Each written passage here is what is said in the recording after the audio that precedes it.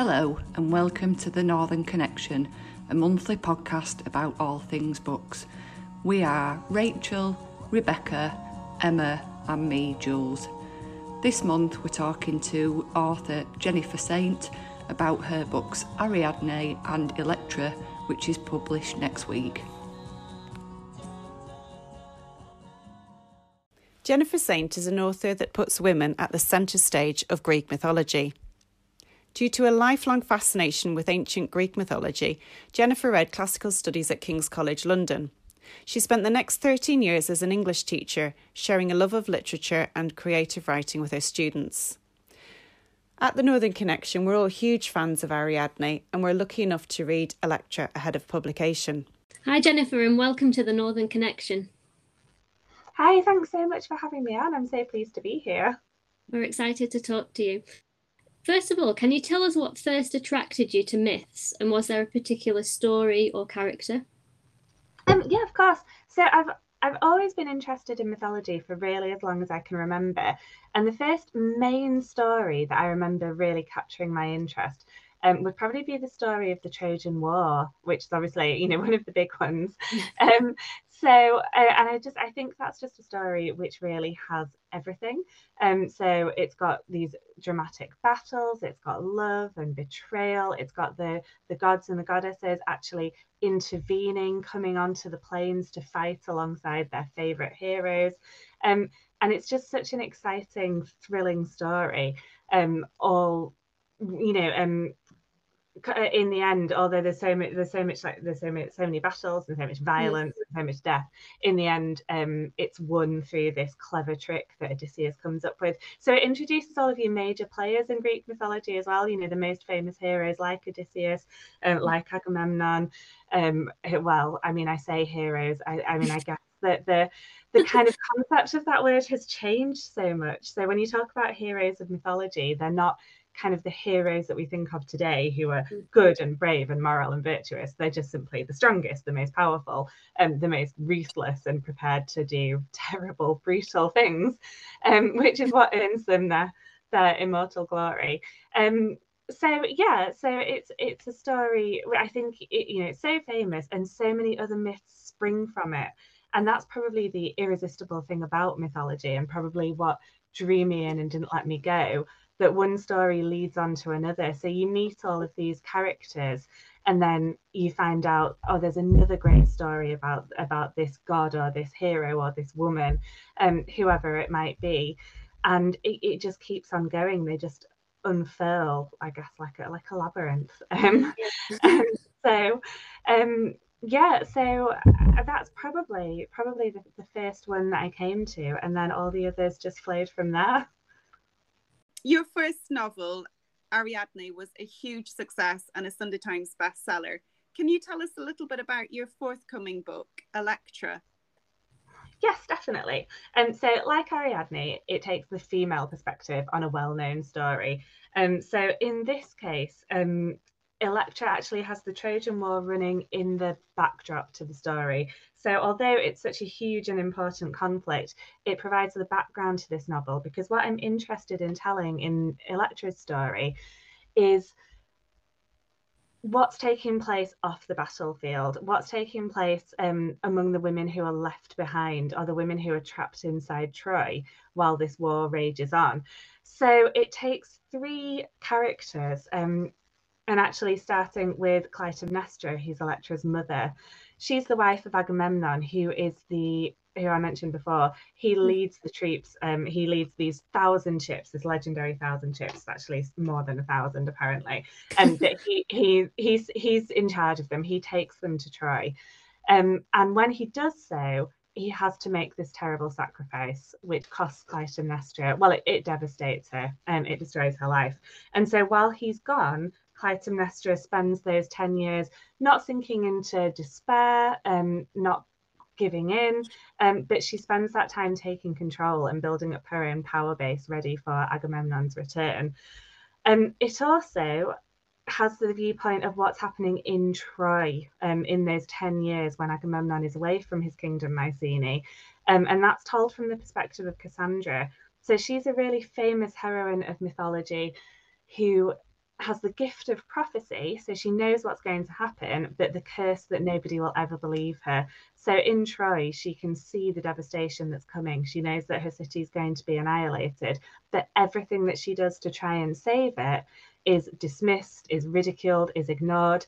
And she's just such a great female character. She's such a great representation, I think, of the position that women find themselves in, that she has so much insight and so much knowledge, and she's consistently ignored. And then that brings us to Electra, who is Agamemnon and Clytemnestra's daughter. And she has a completely different perspective on her father to the perspective that Clytemnestra has. So she adores him. He's been missing for most of her childhood, and she's longing for him to come back and to put everything right again in Mycenae. So both Clytemnestra and Electra are set at terrible odds against one another. So it was an opportunity for me to really, while telling these stories of mythology, which are so fantastical in so many ways, and you know, that there's magic and there's myth and there's monsters and there's all the rest of it, but at the heart of it, there are these recognizable human relationships, and Clytemnestra and Electra have this incredibly dysfunctional mother-daughter dynamic where they're both really so similar to one another that when they come up against each other in the novel, they're just incapable of giving ground. And so it was a way of exploring, I think, female anger, which felt very different to writing Ariadne, which was more about women kind of struggling to make the world a better place. In Electra, the women in Electra are much more pragmatic and very much intent on doing things their way. Yeah, I felt sorry for Cassandra, actually. I heard that her story was really interesting. Yeah, I mean, I think it's one of the most tragic plights that anyone is subjected to in mythology, but she's always just been a character that fascinates me so much. I think I found her incredibly difficult to write, a character who knows what's coming, to kind of then as an author try to create any suspense around her. How did you decide that Electra's story was the one you wanted to tell? Yeah, so it's not immediately obvious, I think, when you read the novel. It was a bit of a journey to get to Electra. The novel didn't actually start out being about her, because Clytemnestra and Cassandra, I think, are much more in characters who you can immediately feel this sort of connection with. I think when you find out what happened to them, even though both of them have been quite maligned in a lot of the stories, particularly Clytemnestra, who is this like very bad wife, an example of when, you know, women are disobedient and go off the rails. I think, you know, there's this immediate point of connection between us and these two women. Electra is much, much more difficult, both in the ancient sources and in kind of other retellings. So it really didn't start with her, but I think because she is so sort of impenetrable at the start. She's so opaque. She's this very, I think, a very truly ancient kind of character, in that she's fanatical and she's driven by these ideals about family honor and religion. So on the surface, I think she's not so appealing, but as I started to write, it meant that there was so much depth to her and there's so much complexity in her story, and she's so intriguing to kind of get to grips with. And in the end, everything that happens builds to her. There's kind of woven into the story is this very old curse that's been placed on the family of Agamemnon, dating back to his ancestors, his forefathers, who've committed all of these hideous crimes, and they've kept compounding one upon the other, doing these terrible things. And so the gods have cursed them in various terrible ways. And it all comes down to Electra in the end to kind of bring this to a close, however it is that she's going to do it, and however we might feel about that. In the end, she is the most important character, so it ended up being her story. That's really interesting. Yeah, so I imagine you love all the characters you write about, but do you have any favourite characters from mythology? Yeah, so if I'm thinking kind of outside of the characters that I've featured in my novel so far, kind of favourite characters from mythology, I will always probably come back to Artemis. So I think that the goddesses are so interesting, and kind of I think the goddesses are quite often the characters that have got the most to offer, particularly to a modern reader, because they're placed outside of the normal constraints of society. They're a way to explore this kind of freedom, and they can behave in all of these different ways. And Artemis is a goddess very much associated with nature. She is the goddess of hunting.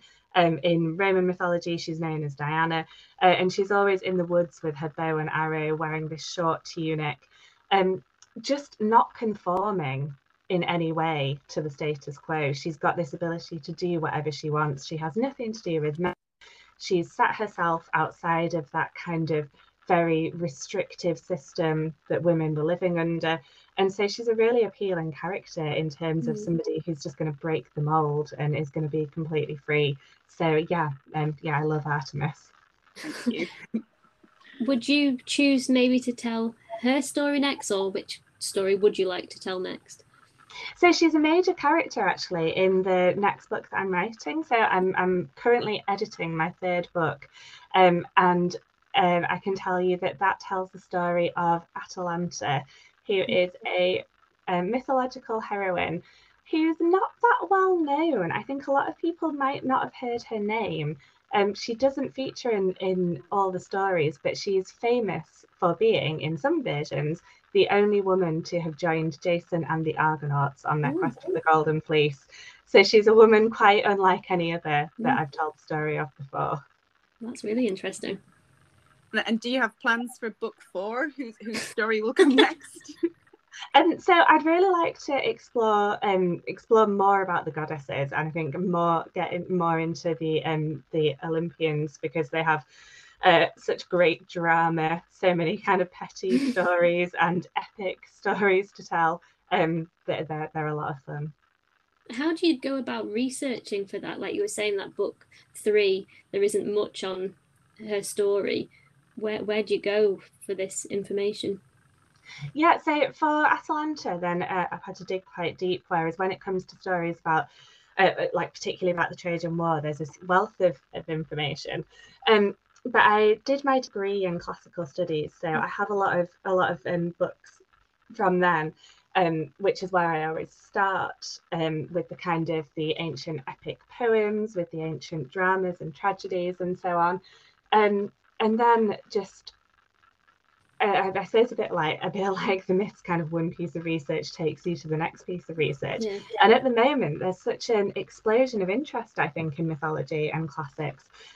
So what I find now is, if I'm searching for a bit of information, there are so many mythology podcasts as well, as books. There's so many more sources than there used to be.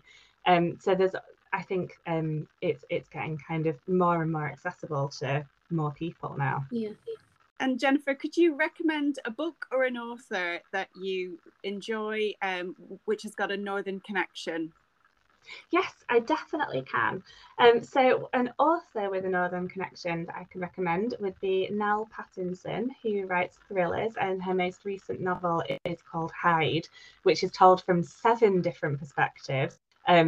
And it's this kind of, it's like a terrible crime has been committed, and you don't know which of the 7 narrators has done it. So I can definitely recommend her.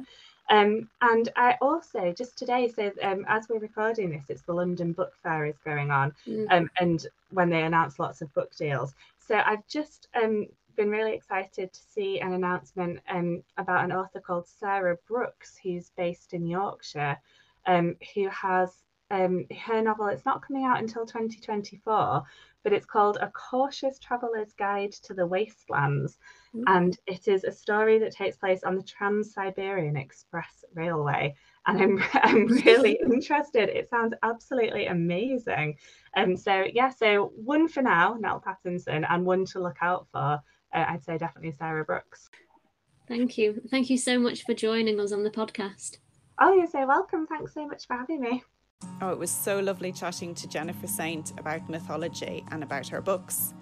Electra is published on the 28th of April, and Jennifer begins her UK book tour on Tuesday the 26th of April in Lingham's Bookshop in the Wirral, and the launch event is going to be in Waterstones, Leeds on the 28th of April.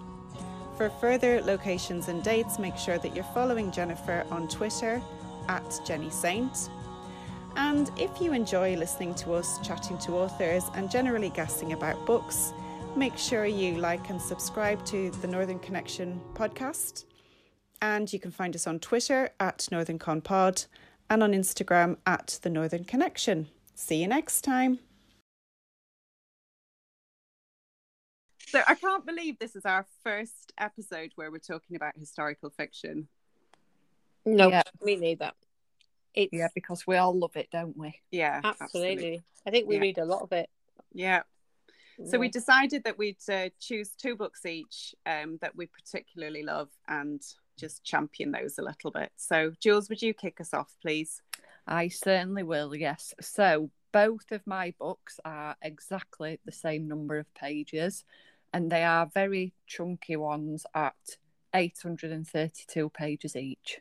Wow. And I know we're all a little bit scared of big books, aren't we? And I think we're a bit terrified because we think that it's not going to be good and it's going to drag it on and etc. etc. But I've generally found that very long books are excellent, I will say. Mm-hmm. So the first one is The Luminaries by Eleanor Catton, and I know that some people are going to say, what? Because when I've looked at the reviews, it does have some really rubbish reviews, but I just think it's absolutely brilliant. So it's basically set in 1866, and Walter Moody is one of the main characters in the book, and he travels to the goldfields of New Zealand to seek his fortune. And around this time is when the kind of gold rush is happening in New Zealand. And when he arrives, it's a very stormy night, and he stumbles upon a gathering of 12 local men who have met to discuss some unexplained goings-on in the town. There's a few things like a wealthy man has vanished, a prostitute's tried to kill herself, and an enormous fortune has been found in the home of a kind of lowly drunk who you wouldn't expect to have that kind of money.